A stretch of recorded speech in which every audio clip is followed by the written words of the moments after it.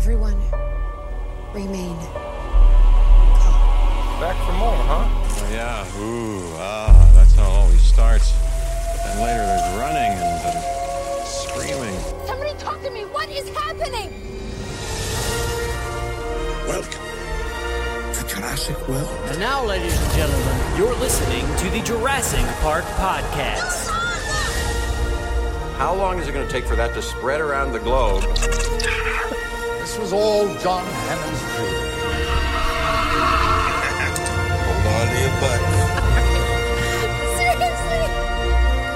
Well, we're back. Hello, everybody, and welcome to the 205th episode of the Jurassic Park Podcast.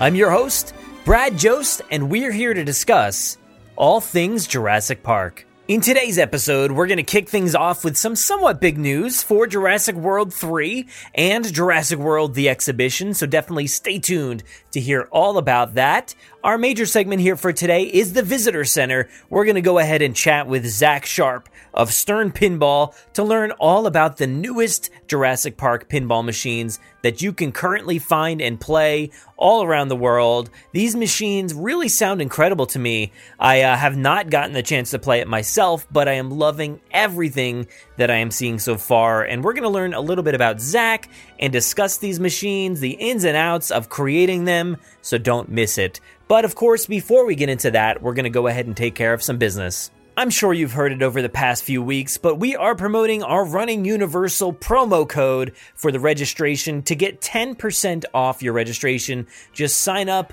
with the code JPPOD10 for 10% off your 5Ks, your 10Ks, not the 1K, and of course, if you are a team member or an annual pass holder, you cannot use that code either. But if you're just signing up for the 5Ks and the 10Ks, please go ahead, use JPPOD10 to get 10% off. I'm helping you guys out. Also, this past week, I was part of the Forcecast and their live stream over on Facebook. So please find the link in our show notes. I'll go ahead and promote that. We had a blast. I was on video. We were talking all about Star Wars, Force Friday, finding Jurassic toys. It was a blast. I love hanging out with Ryan from the Forcecast. We've had a blast over the past few months, kind of joining up with that show and kind of tag teaming Jurassic and Star Wars all at the same time. It's been a blast for me to consistently talk about Star Wars. It's not something I get to do on this show, so go check out all that stuff. And also, speaking of the Forcecast and Ryan, the co-host of that show, I am going to be meeting up with him and many others down in Orlando this week. So if you are down in the area at Universal, come meet up with us. Just reach out on Twitter. I am at Brad Jost or at Jurassic Park Pod. Shout out and say, you know what? Hey, I'm in the parks today. Come find us. We'll try to make things work. But yeah, I'm going to be meeting up with Ryan and others and all my friends at GGH Podcast. There's going to be a lot of people. One of my buddies is coming down with me as well. So come meet up with us. Have a good time. And maybe I'll be at... if I can get this to work, maybe I'll be at Galaxy's Edge as well at some point. So we'll see. It's going to be a quick week trip or a few day trip. So, keep in touch and we'll try to make things work out. Maybe we'll do a little meetup in the Jurassic section. But now I want to go ahead and promote some of our YouTube stuff. So last week, we did a bunch of really cool videos, I think. I released my Brachiosaurus hunt. That was a really fun video to put together, guys. I went out to search for that Brachiosaurus, as I'm sure you know, many times over, was denied so many times. It was a fun trip to document, but yeah, and very, very fun to put together. I have a blast watching that one. I've watched it a few times already, but we've gotten some good reception, so go check that one out. I also did a live stream, which I do every Wednesday night. I try to do those every Wednesday night, somewhere around 9:30, 10 p.m. in that range. And the last one I did was a live stream covering spin-off ideas for, films, TV shows, comics, novels, all those kinds of things. I had a bunch of ideas, and you guys in the live chat had a bunch of ideas, so we discussed it all, talked about all our ideas. It was really fun. I loved the live streams. They are so much fun for me. And also on Friday, we released episode 13 of Tom Fishenden's Claire's Sanctuary playthrough. So that's awesome. I love that series that he's doing, building that park. And we've got even more coming this week. But first off this week, we have a Universal Studios Beijing Resort video where I showcase the new concept art, the new, leaks or something from the park, the construction and everything. So go check that out because there's some really, really great Jurassic World stuff coming to that new park in China. You're not going to want to miss that video. Also, this coming Wednesday or whenever I get a chance, I'm not too sure of the schedule. Like I had just said, I try to do every Wednesday nights at 9:30 to 10 p.m., but this week's going to be a little different. I'm going to try to live stream maybe a few times from the park. Down in Islands of Adventure, I'll live stream from the Jurassic section if I can. Or, maybe if I get another chance throughout the weekend or week, I'll try to do that for you guys. But I want to stay in contact with you guys over on YouTube, so keep your eyes peeled to that channel. And then, like I said, we got episode 14 of Tom's Claire's Sanctuary playthrough, so don't miss that as well. But enough of all that, why don't we get this episode kicked off with a bit of Jurassic news from around the world. 18 minutes and your company catches up on 10 years of research. Access main program. Access new security. These pictures were taken in hospital in Costa Rica 48 hours ago. I don't want to jump to any conclusions, but look. Boy, my head being right all the time. But today, I guarantee it. All right, so the first piece of news we have here is in relation to Jurassic World 3. So, our team got word that Jurassic World 3 will be heading out to the southern European island country of Malta to film Jurassic World 3. We don't really know the timeline or what's going to be filmed just yet, but it will be happening sometime in the near future, and they will be filming something for Jurassic World 3. Now, Malta is known for its filming down there. They've done stuff like Assassin's Creed, 13 Hours, Murder on the Orient Express, and HBO's Game of Thrones. So there's some really, really incredible vistas out there, whether it's natural landscapes, cities, water. There's so much to offer down there. And like I said, we don't really have any indication what the filming will be. Like, it could just be like a Mosasaurus scene in the water. It could be a return to an island, since this is an island country. Or it could be dinosaurs in a city. Who knows? And it's very ancient, like an ancient city kind of place. That's why you're getting stuff like Assassin's Creed and Game of Thrones. All these very old architecture places that look really, really incredible. So go check out our article on JurassicParkPodcast.com. We wrote up this thing, put some images in there so you can kind of get a glimpse as to what this island offers. So Jurassic World 3 will be filming in Malta. Stay tuned for more information as soon as we have it over on JurassicParkPodcast.com.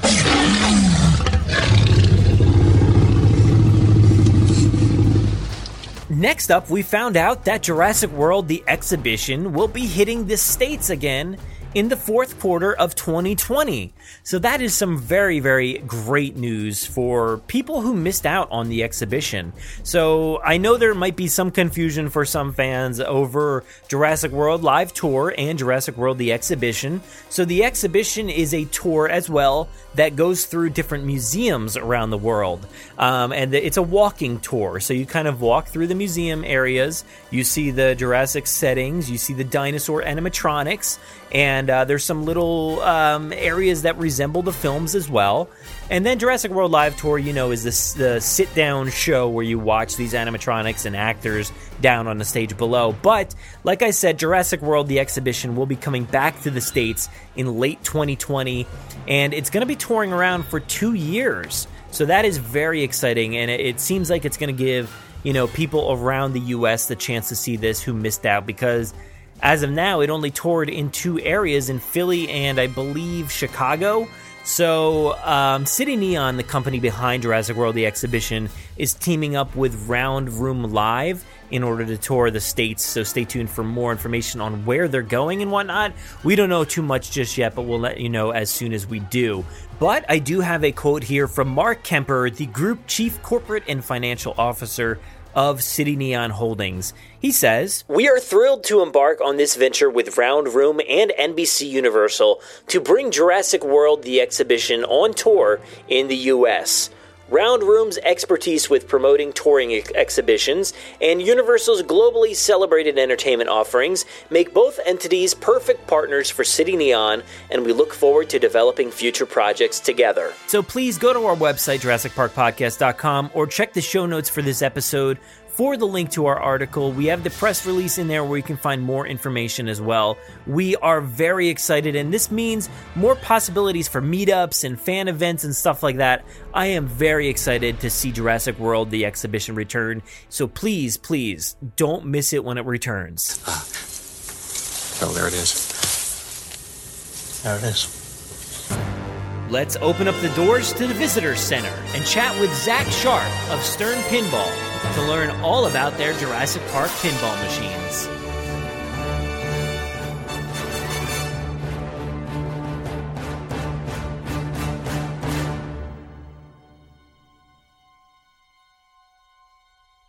We are back today inside the Visitor Center, and it looks like there was some sort of dino battle or something over there since our last visit, but despite the chaos, I've brought along with me Zach Sharpe, Director of Marketing over at Stern Pinball. Now, if you weren't aware yet, Stern Pinball released a new line of pinball machines celebrating Jurassic Park. I think they look fantastic, and I can't wait to learn more. Zach, how are you? I'm good. How about yourself? I'm doing pretty good. I remember seeing these things pop up, and we released the press release on our website, and it got me very hyped about them. I love playing pinball, and of course Jurassic Park is huge for me. So those two combinations are awesome, and I am excited to learn even more about them. So I do want to start you off with a fun little question that we ask everybody. Nothing too serious or too heavy, but if you were stuck in a kitchen with a velociraptor, what would you do, and would you make it out alive?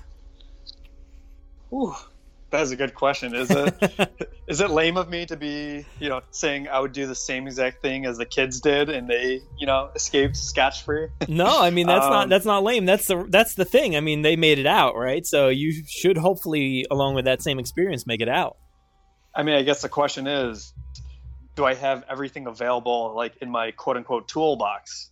Like, would I have a Velociraptor voice thing from the third movie where I could just play that instrument or that vocal cord thing and then walk out of the kitchen? I like your thinking. Yeah, I don't think anybody's taken that approach. They'll sneak the raptor resonating chamber into their pocket just in case, because if you're going to the island, you better have one. Yeah, you have to have that available. All right, so I do want to know a little bit about yourself, your role at the company, and a little bit of history about Stern Pinball. Sure. So I've been with the company for a couple of years, but have grown up around pinball my entire life. I'm the director of marketing, so doing everything I can to spread pinball to the masses. Mm-hmm. And with Jurassic Park, that makes my job even easier, because who doesn't love dinosaurs? Yeah. In terms of Stern Pinball, we've been in business for over 30 years. And, we're an American-made manufacturing company producing pinball machines and, shipping them all over the world.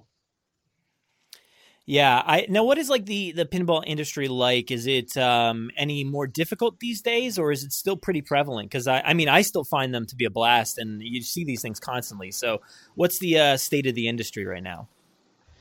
Yeah, I mean, Stern is definitely the global market leader for pinball manufacturing. Uh-huh. It's definitely more condensed than it was, back in the 70s, but, it never went away. And I mean, we've just been growing year over year, and there's just no signs of slowing down. So, I mean, the one great thing about pinball is it's something that cannot be replicated. Mm-hmm. I mean, yes, you can play something on your smartphone and it might be a digital recreation of pinball, but nothing beats that physical tactile experience of, battling physics. And what's great is, we work with such great properties and licenses that, year after year, game after game, I mean, these things are timeless. So, yes, whether it's something that's relevant and new, Deadpool, which is, hot and fresh and new, or something timeless like Star Wars, pinball is just always relevant. Yeah, that was the exact word that I was going to use, timeless, because like dinosaurs, they never go out of style. Everybody will pretty much, I think, always love dinosaurs. And I think pinball is the same thing. It's something, like you said, you can't replicate. And we have versions of pinball on consoles today, or our PS4s and all this stuff. But like I always play those games and I'm like, how accurate is this? Like, is this like the real physics of how it would operate like in a real system today? And I never trust that. But they're still fun, but nothing replicates that old school feeling. Yeah. So let's go back to, 1990s. I want to learn about your first experience with Jurassic Park. Were you an early adopter with the novels, or were you first coming into this franchise with the movies themselves? So for the movie itself, I was a late adopter to the novel. So after seeing the movie, I definitely read the book and became a big Michael Crichton fan. Reading Congo and other books of his. But what I remember most about Jurassic Park, the original film, was it was the first movie that I went back and saw a second time in the movie theater. Mm-hmm. I was in middle school, and the movie just completely blew me away with the special effects, the tense suspense of everything.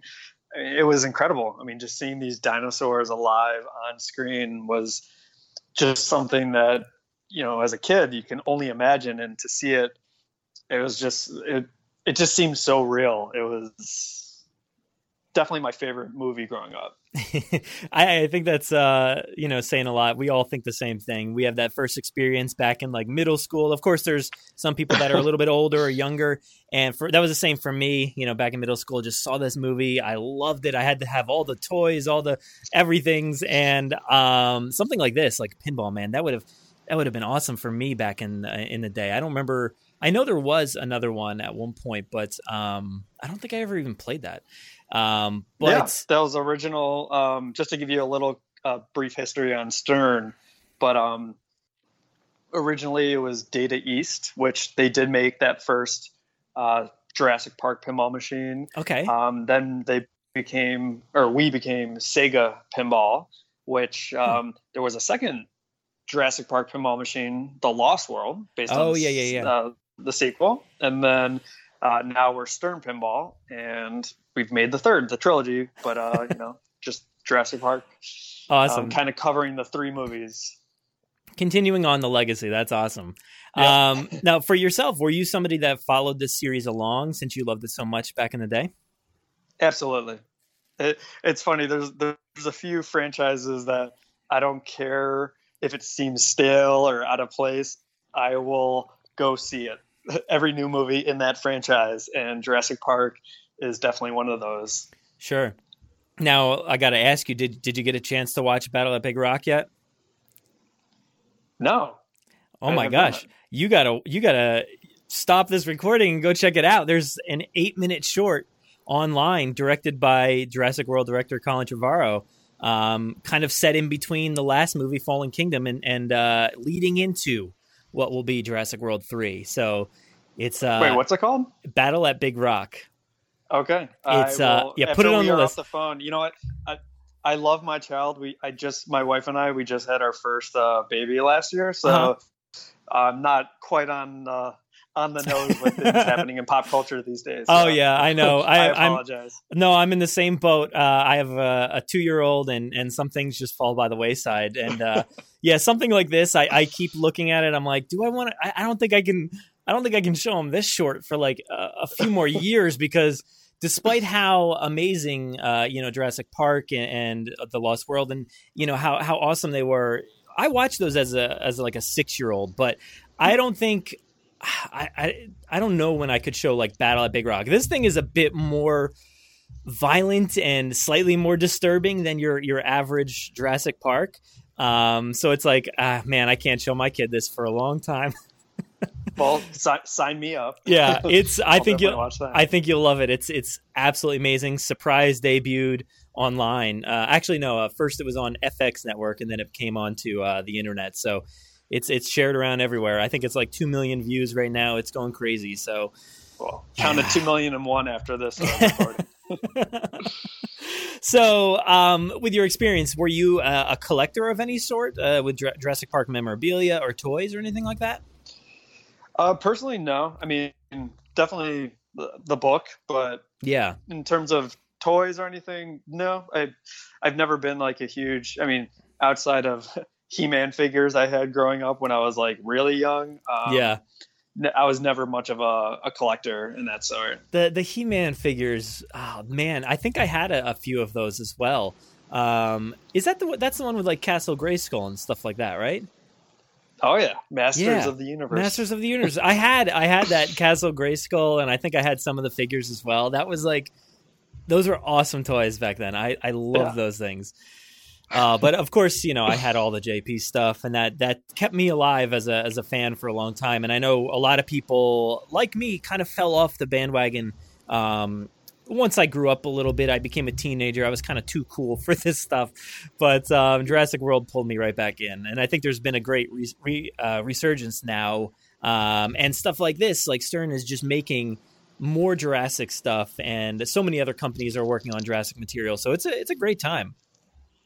Oh yeah, I mean, like I said, it's timeless. I mean, this is never going away. Yeah, I hope so. My fingers are crossed, because if it goes away, I don't know what the podcast's about anymore. All right, so I think I've kind of got a good sense about Stern and Jurassic and that relationship. But if you could just maybe run down, like, why Jurassic Park? Why now for Stern Pinball? Why not? I mean, it's a dinosaur themed game. They're a great licensor to work with, with Universal and Amblin.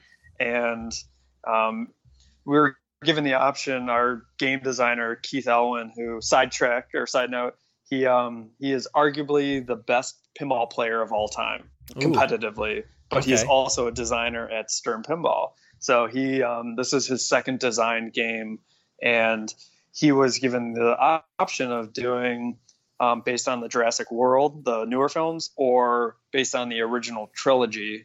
And he chose to, his vision was to create it based on the original trilogy, because he felt it was, more timeless and just that original, iconic Jurassic Park versus the world. And the licensor was all for it. They thought it was a great direction, with some of the ideas he had, and they were in full support and, helping see his vision to life. Well, that's really good to hear, because it seems like these days Jurassic Park kind of, falls into the shadows a lot. People, want to focus mostly on Jurassic World, and all the products now are Jurassic World. Obviously the movies and everything else seems to be focused on the new franchise, rightfully so. I mean, that's what they want to sell. But it's amazing when we actually see stuff related to Jurassic Park, because sometimes it feels like it's forgotten in these days. So I really appreciate him picking Jurassic Park in that circumstance. That's awesome. So does that mean like maybe sometime in the future, maybe we'll see some Jurassic World? You never know. Pinball finds a way. I like that. I like that. You might have to get Jeff Goldblum and have him quote that for the machines. So give everybody kind of a quick rundown of the gameplay, because I know there's a little bit, you have a little bit of story involved in your Jurassic Park machine. So give everybody like kind of that rundown. Sure. So the game is not necessarily based on just one of the movies. It's in the universe of the first three movies. Mm-hmm. So when a player, walks up and presses start, the player is transported to the island, and all these dinosaurs are running amok because of good old Dennis Nedry's computer virus. So with all these dinosaurs running around, as a player, you're trying to rescue the park staff on your way to capturing the dinosaurs. And there's a lot of cool moments in the game, battling raptors, battling the T-Rex, and ultimately you're trying to escape. Yeah, I love that when these, like, I don't know what to call them exactly, but I guess little mini games and stuff pop up on the boards. Like, that's so much fun when you have to try to figure out what exactly you're supposed to do. I guess, do you have like the video playing and kind of instructing you as you go along? Yeah, so Keith and all of our games do a really good job of kind of showcasing what you should be shooting at with any particular mode. So I always say this, and this goes for pretty much any pinball machine you play. The cardinal rule is, if you don't know what you're doing, shoot the flashing shots, shoot the flashing lights. Yeah. So the game does a really good job of choreography and, like, wow, that right ramp is flashing repeatedly. Maybe I should shoot it and something good will happen. Also, the display with our LCD display, we're able to have so much more information on there for players where, in a moment when you're about to start a mode, it will pop up on the screen and say, rescue, or escape T-Rex, shoot alternating ramps and hit the captive ball to, escape the T-Rex. So, I mean, the game does a really good job of, kind of narrating and describing what you should be shooting for. Sure. And let me try to set the scene a little bit, because these machines are really awesome looking. You've got really impressive looking artwork on the sides and on the front. It looks like you got 2 speakers on the right and the left, and maybe a monitor in the middle. You've got a ton of stuff going on the boards. Like, there's just so much on there. Like, it looks like the Raptor pens, you got vehicles, you got amazing artwork again with like Dennis Nedry and other things. I see like looks like egg chambers, but also like amber. It's so awesome. There's just literally, like, you could look at this thing for ages and probably still find new stuff. But really, I mean, this artwork is super impressive. Like, who is involved in creating that? Yeah, so for the actual like physical artwork on the cabinet and the translite and the playfield, that was by an artist in Canada. His name is Johnny. I'm going to butcher his last name, but it's Bergeron. And he's a famous comic artist, and this is his first pinball machine he ever worked on. Oh, wow. He knocked it out of the park. And for the monitor display, we have a in-house team of custom animators, and created everything from scratch to recreate some iconic scenes of T-Rex knocking over a Jeep, roaring, dinosaurs battling, trying to rescue staff. I mean, there's some really cool custom animations that just look incredible. That's awesome. So as far as the artwork's concerned, did you give the ideas, or was this just like from him, all from scratch? Like, let me just give you this stuff. I think it was a collaborative effort. Also, like with the licensor, we knew with the 3 different models that there's going to be different artwork for each model. And with the Pro model, it's kind of, that's a game that goes more into locations and, barcades. And that is kind of like the pan Jurassic Park day scene. You got, multiple different dinosaurs on there. The premium model is more for your enthusiast and collector. And that's kind of the afternoon kitchen raptor scene, where it has that kind of raptor motif. And then for the LE, which is for your kind of like hyper collector, it's more of like a midnight battle with the T-Rex, the lightning, the rain. It's like much more dark. I absolutely love these, and there's certain like vibes coming off of them. I love like the Pteranodon flying around in that first one in the Pro model, and you got just so many different dinosaurs in there, and specifically like the T-Rex facing off against like Dilophosaurus. Awesome. And yeah, I didn't even really think about that on the premium model. You have that like, it almost does kind of look like that, kind of like the gallery in the visitor center, where it's just like this jungle atmosphere with the raptors on there. That's really cool. Love that. And also, I really do love like the T-Rex facing off against the Spinosaurus on the limited edition. That's so cool. Yeah. So again, it's like encapsulating all these, dinosaurs and events from the first 3 movies. Yeah. So you said you have like all these new digital animations. Is there anything like pulled from the movies or no? No. So that was like one of the original choices and design decisions that Keith did was, we could get rights for some stuff, but then you're kind of handcuffed to, here's this scene. And, from a licensing perspective, if you have actors, then that's a whole other ball of wax versus just dinosaurs because, all actors have their own rights and, it can be a big headache. And, to have the free reign of doing and creating almost a unique story. So you're not just repeating the same thing over and over. I think, what he developed for this game, was elegant and it's just so much fun. Yeah, I actually really like that idea because we get the movies often. We see them everywhere. So it's kind of nice to get new material and new looks at some of the things that we love. I really, really enjoy that. Yeah, no, as Keith likes to say, he doesn't want to play an interactive DVD player. He wants to create this universe and world. And when you play, it's great. The one thing that we did get rights to is the iconic John Williams soundtrack. So when you're walking up and you hit the start button, you'll get goosebumps just hearing it.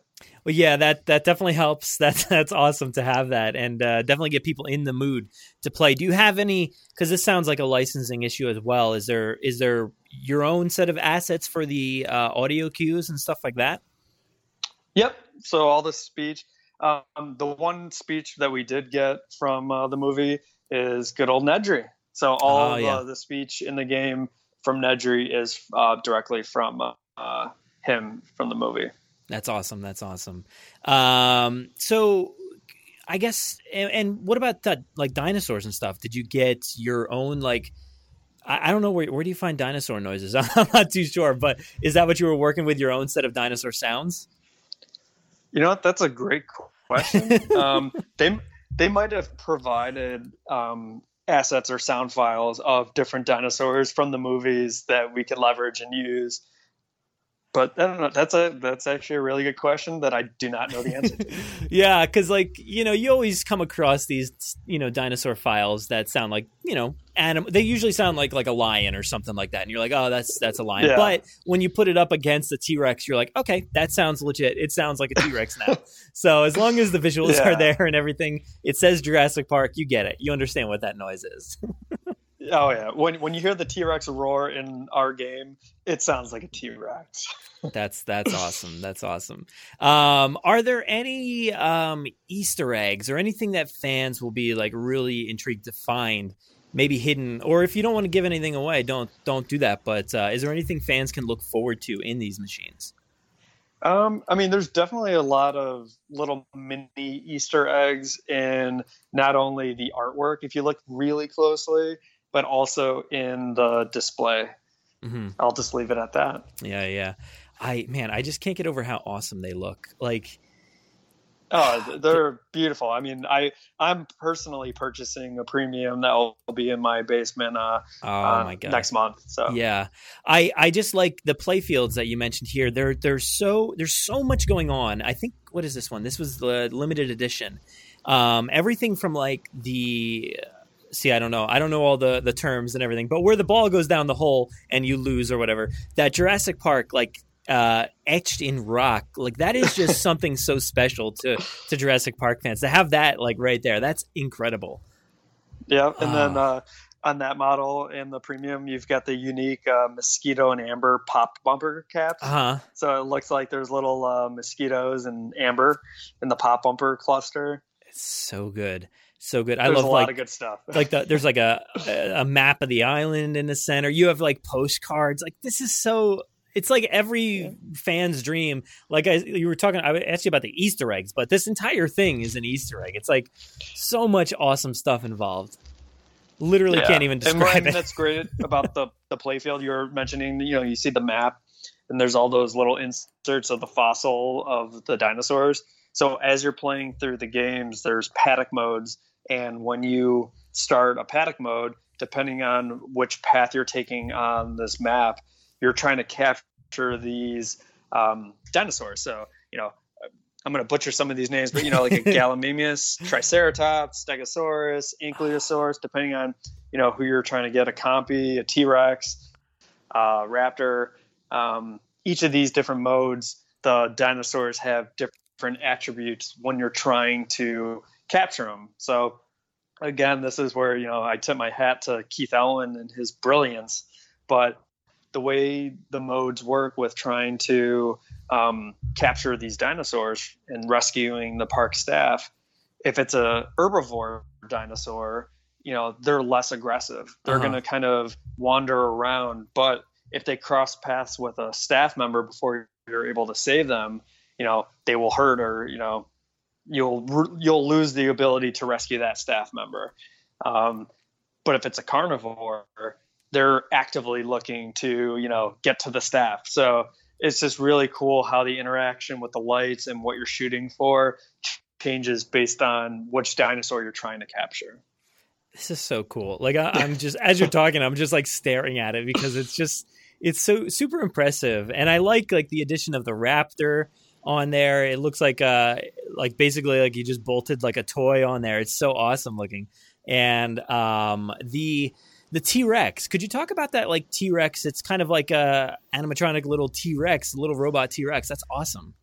Yeah. So on the premium and limited edition model, it is interactive, animatronic ball-eating, ball-throwing T-Rex. So depending on when you start a T-Rex event, so you can start a T-Rex event by spelling T-Rex, which is on the captive ball by that Jeep, that Jungle Explorer vehicle. Oh, okay. And when a T-Rex event is ready, you'll know it's ready because the dinosaur is going to start moving and it'll put his mouth down. You shoot it up the ramp, and there's a magnet inside the mouth of the T-Rex, and it will capture the ball, and it could do one of three things.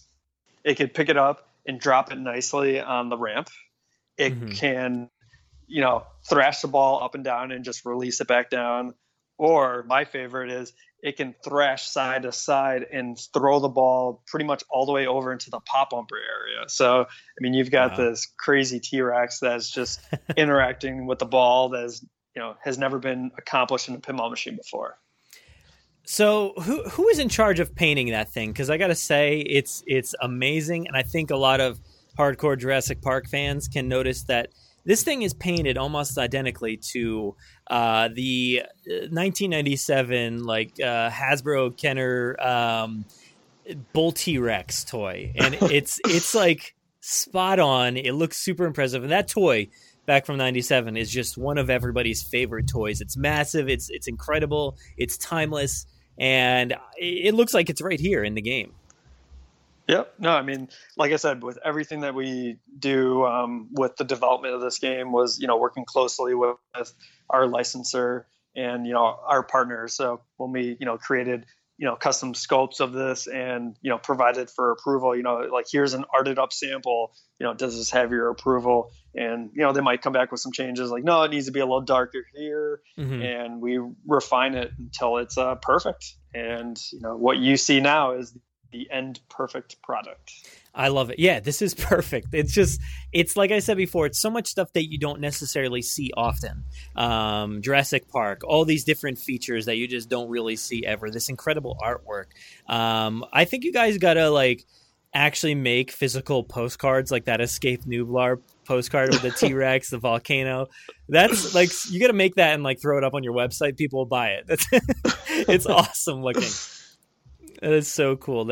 What's your favorite aspect of these machines? Any of one of these, I guess.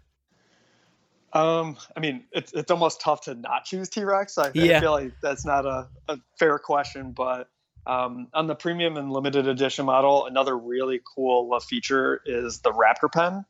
So on that bottom left side where the Raptor is, on the premium and LE edition, if you hit that area enough, you can capture a ball and a motorized gate comes up and the ball will be dropped and you can bash on this gate with the ball inside and it's kind of, busting out the Raptors and they'll start a Raptor multi-ball. So just being able to have that, cool interaction and ball mechanism there. Again, it's just another fun element that keeps the game, keeps you on your toes while you're playing. That's awesome. So are there any other differences between the models that are notable?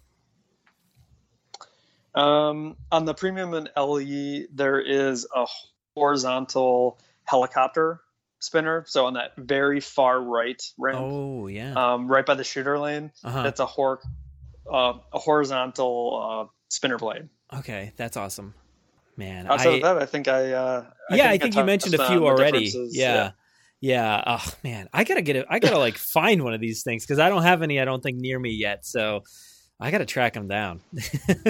No, definitely. I mean, if you go on our website at sternpinball.com, we have a pinball locator up on like the upper left of our website. You can search for Jurassic Park and find one closest to you. All right. So when we do find them, we know that we have to aim for anything that's kind of blinking or going crazy. Try to hit that captured ball. Like what else? What are kind of tips do you have for Jurassic Park fans out there trying to play this game? I would say shoot the chaos letters. So that's for the chaos multi-ball feature. So on the very far left is the letter C. Mm-hmm. The left ramp is the letter H. The right ramp is A. That right orbit is an O. And then the far right ramp is S. And if you successfully, get those letters, you'll like Chaos Multi-Ball, which is started by shooting it through the pop bumpers. There's this past the pop bumpers, there's like a hidden target, and that will start Chaos Multi-Ball, which is a 6-ball multi-ball. Oh my God. It is chaotic to say, no pun intended. And that multi-ball is so much fun to play. The animations are incredible. The sounds, just everything is in your face. That's awesome. I love it. I actually do love like that kind of game within a game is where you got to hit all these letters or targets all spread out across the board. And I'm always like playing and I do fairly okay with it. And I just don't understand how this all works because there is so many mechanics involved with this and physics and just hitting things in certain places. I don't understand how it works and how my mind can like hit towards the C and then towards all the other letters. I love that, and it's so strange, but it all works out. It's incredible. It's like muscle memory. It's like playing bags or shooting pool. Or shooting a free throw. I missed that a little late. Maybe I'll shoot a little earlier. Sure. You kind of just keep that memory of where you shot it, and ultimately gravity does win, so your ball will drain, but it's, having fun in those moments when you're keeping it alive. Yeah, that's one of those things. I always have like a baseball in my hand and I'm like, how do I know how to get this ball to that person across the field? And I'm like, it just boggles my mind. And pinball is one of these things where it's like, there is literally so much going on. So I don't even understand how you guys like come up with this. I'm sure there's like, a set way of doing it in a standard these days, just because it's been around for so long. But it's a very impressive art, I think. Oh yeah, it's all handcrafted. I mean, we hand assemble these right here, just outside of Chicago. Mm-hmm. It takes roughly 30 hours from start to finish to build one of these. There's 3,500 parts in every single pinball machine, quarter mile of wire. I mean, it's a work of art. So, like, what is like the, I guess the turnaround on creating a system like this from like the conception, the ideas, to the actual release and of the cabinets?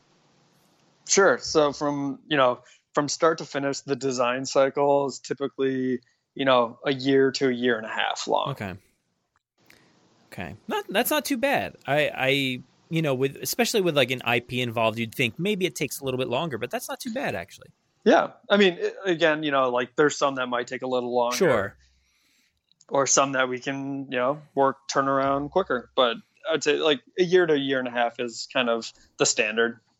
Sure. I got to ask because I feel like if I don't ask this question on any of my interviews, people always yell at me.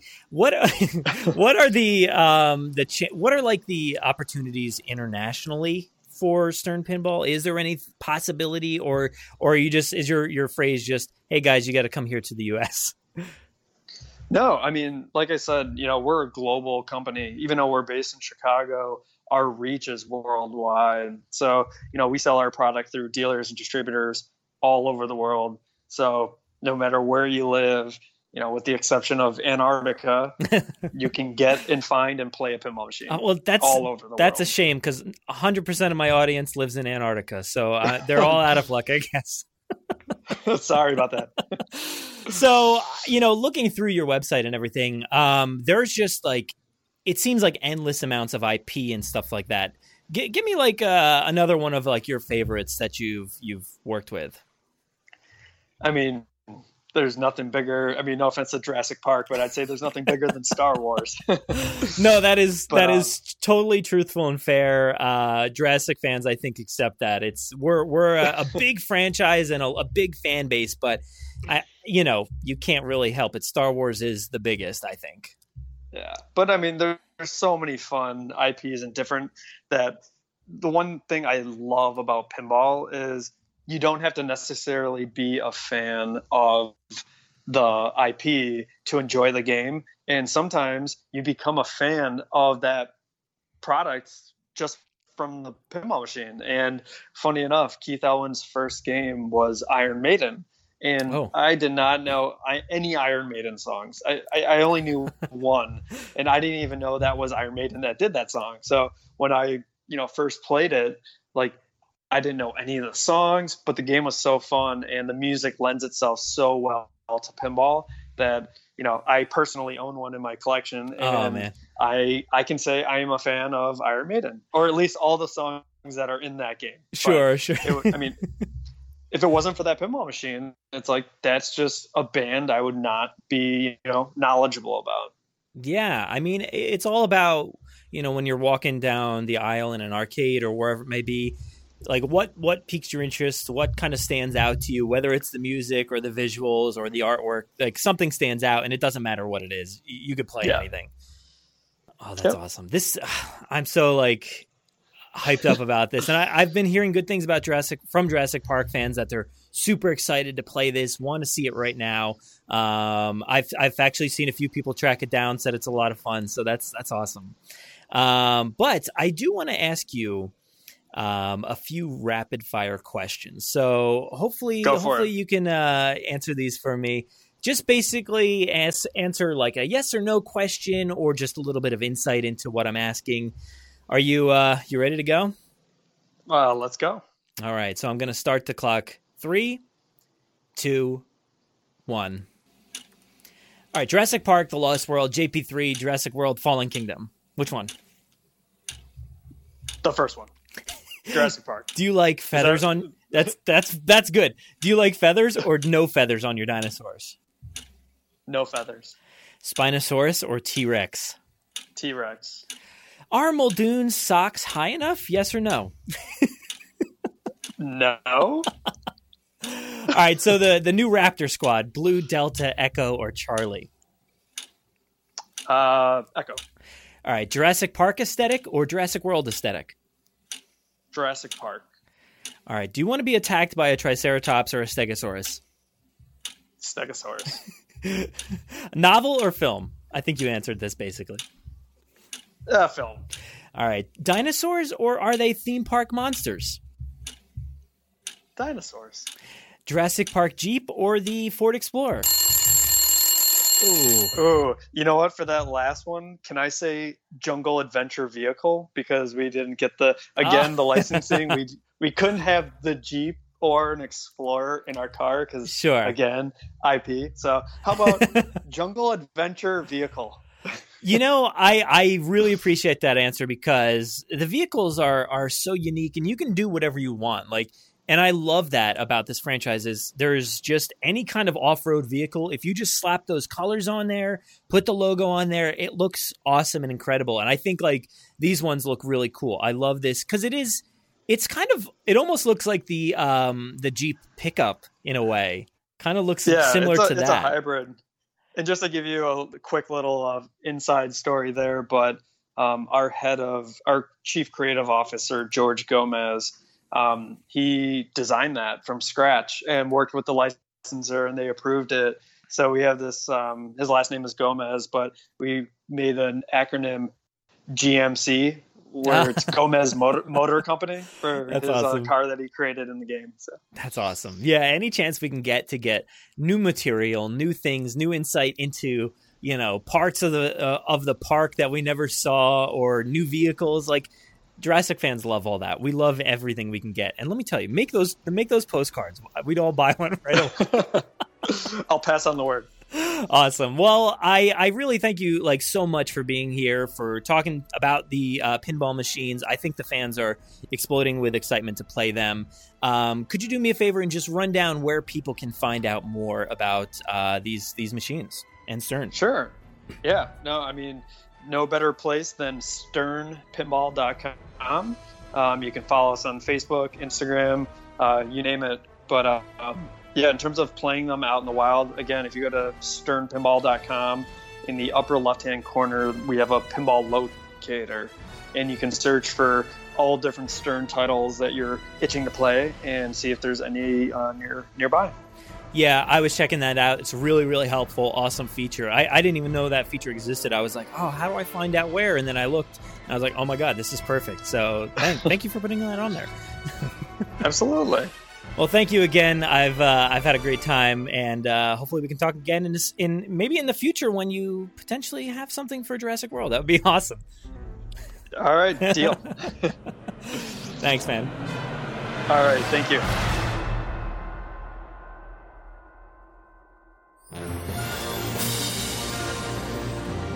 Thank you so much for listening to the 205th episode of the Jurassic Park podcast. Of course, a big thanks goes out to Zach for joining me here today on the podcast. We really, really appreciate Zach and Stern Pinball for taking the time to chat with us about their new products. I am very excited for these. I really hope I get the chance to play them sometime soon. If you guys want to play them, be sure to track them down via their website. They have that tracker on their website where you can see exactly where these machines are located, and I'll be sure to keep the link in our show notes so you can find out exactly where they are. So thank you again to Zach for joining us here today. Why don't we go ahead and move on to our reviews? So I'm just going to do this one here today. This one comes from Mando Tunes, and this was left pretty recently here, and it says the Absolute JP Podcast. The Absolute JP Podcast. I feel like you left out a word. Is it best, or is it mediocre, or is it just most boring, or worst? I don't know. I'm kind of confused. All right, if I just continue reading, it says here, I love this podcast. Follow it on all platforms, YouTube, Twitter, etc. I was going through some health issues recently, and this podcast helped me get through it. I'd relieve anxiety by listening to Brad and friends go on and on about JP. 2 hours is not enough. Keep up the good work. You're doing great. You're doing the community, and there's my watch. You're doing a community a great service. Love Jurassic Mailbag and The Wire. Never stop. So, wow, thank you, Mando Tunes. That's really awesome to hear, and I'm sorry that you were going through some health issues recently, and I'm glad that we could help relieve the anxiety. I don't know how that's possible. I feel like, I sometimes have a lot of anxiety myself doing these episodes and trying to come up with all the content and thinking about what to talk about. But, and I'm sure like listening to me read, especially on the mailbag and try to answer these questions, it can't be all that relieving, can it?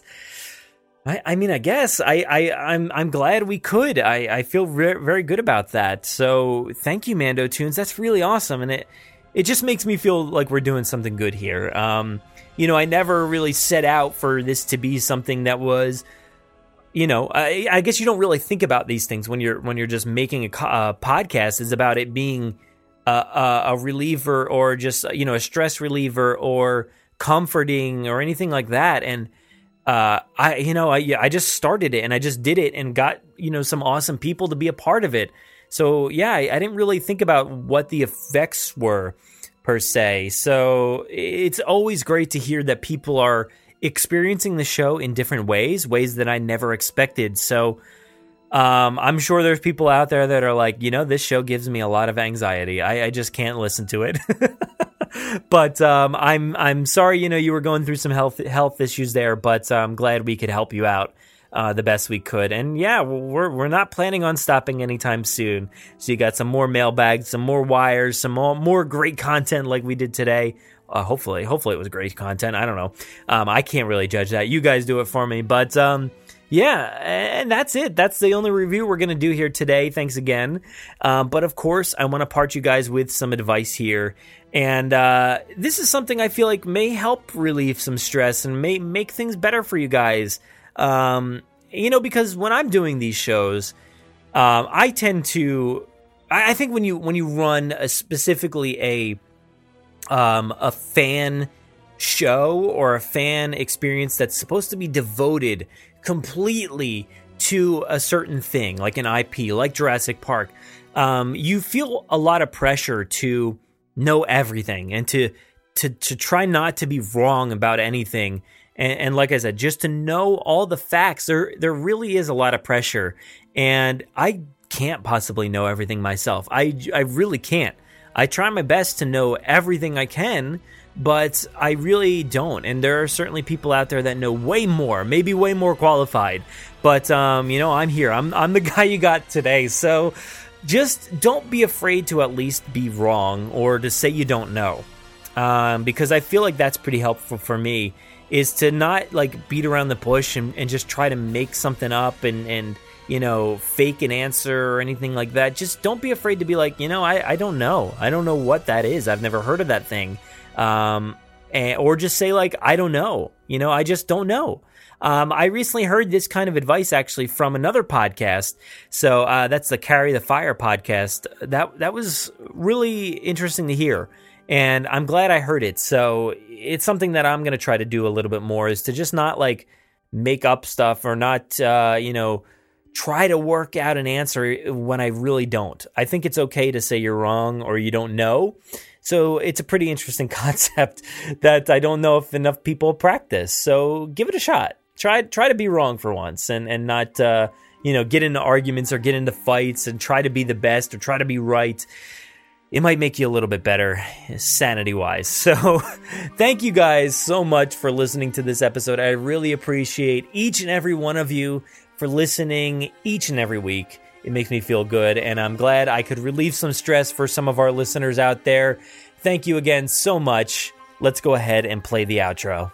Saddle up! Let's get this movable feast underway. Please give us a follow on Twitter at Jurassic Park Pod, and myself at Brad Jost. Also on Facebook and Instagram at Jurassic Park Podcast. Don't forget to join the Jurassic Park Podcast group on Facebook. You can listen to us on Apple Podcasts, Google Play, Spotify, YouTube, our website, or wherever else podcasts are found. So please be sure to subscribe. Also, don't miss our toy hunts and reviews, in-depth bonus content, live streams, gameplay, events and theme park coverage, and so much more on our YouTube channel.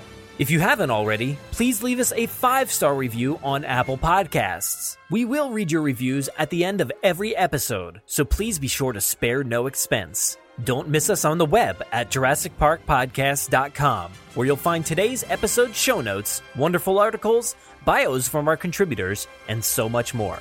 If you want to get a hold of us, you can fill out the contact form on our website or email us, JurassicParkPod@gmail.com. We're always looking for new segments, contributors, mailbag submissions, or anybody who just wants to say hello. Feel free to call our voicemail line at any time to leave us a message. That number is 732-825-7763. Thanks for listening, and enjoy.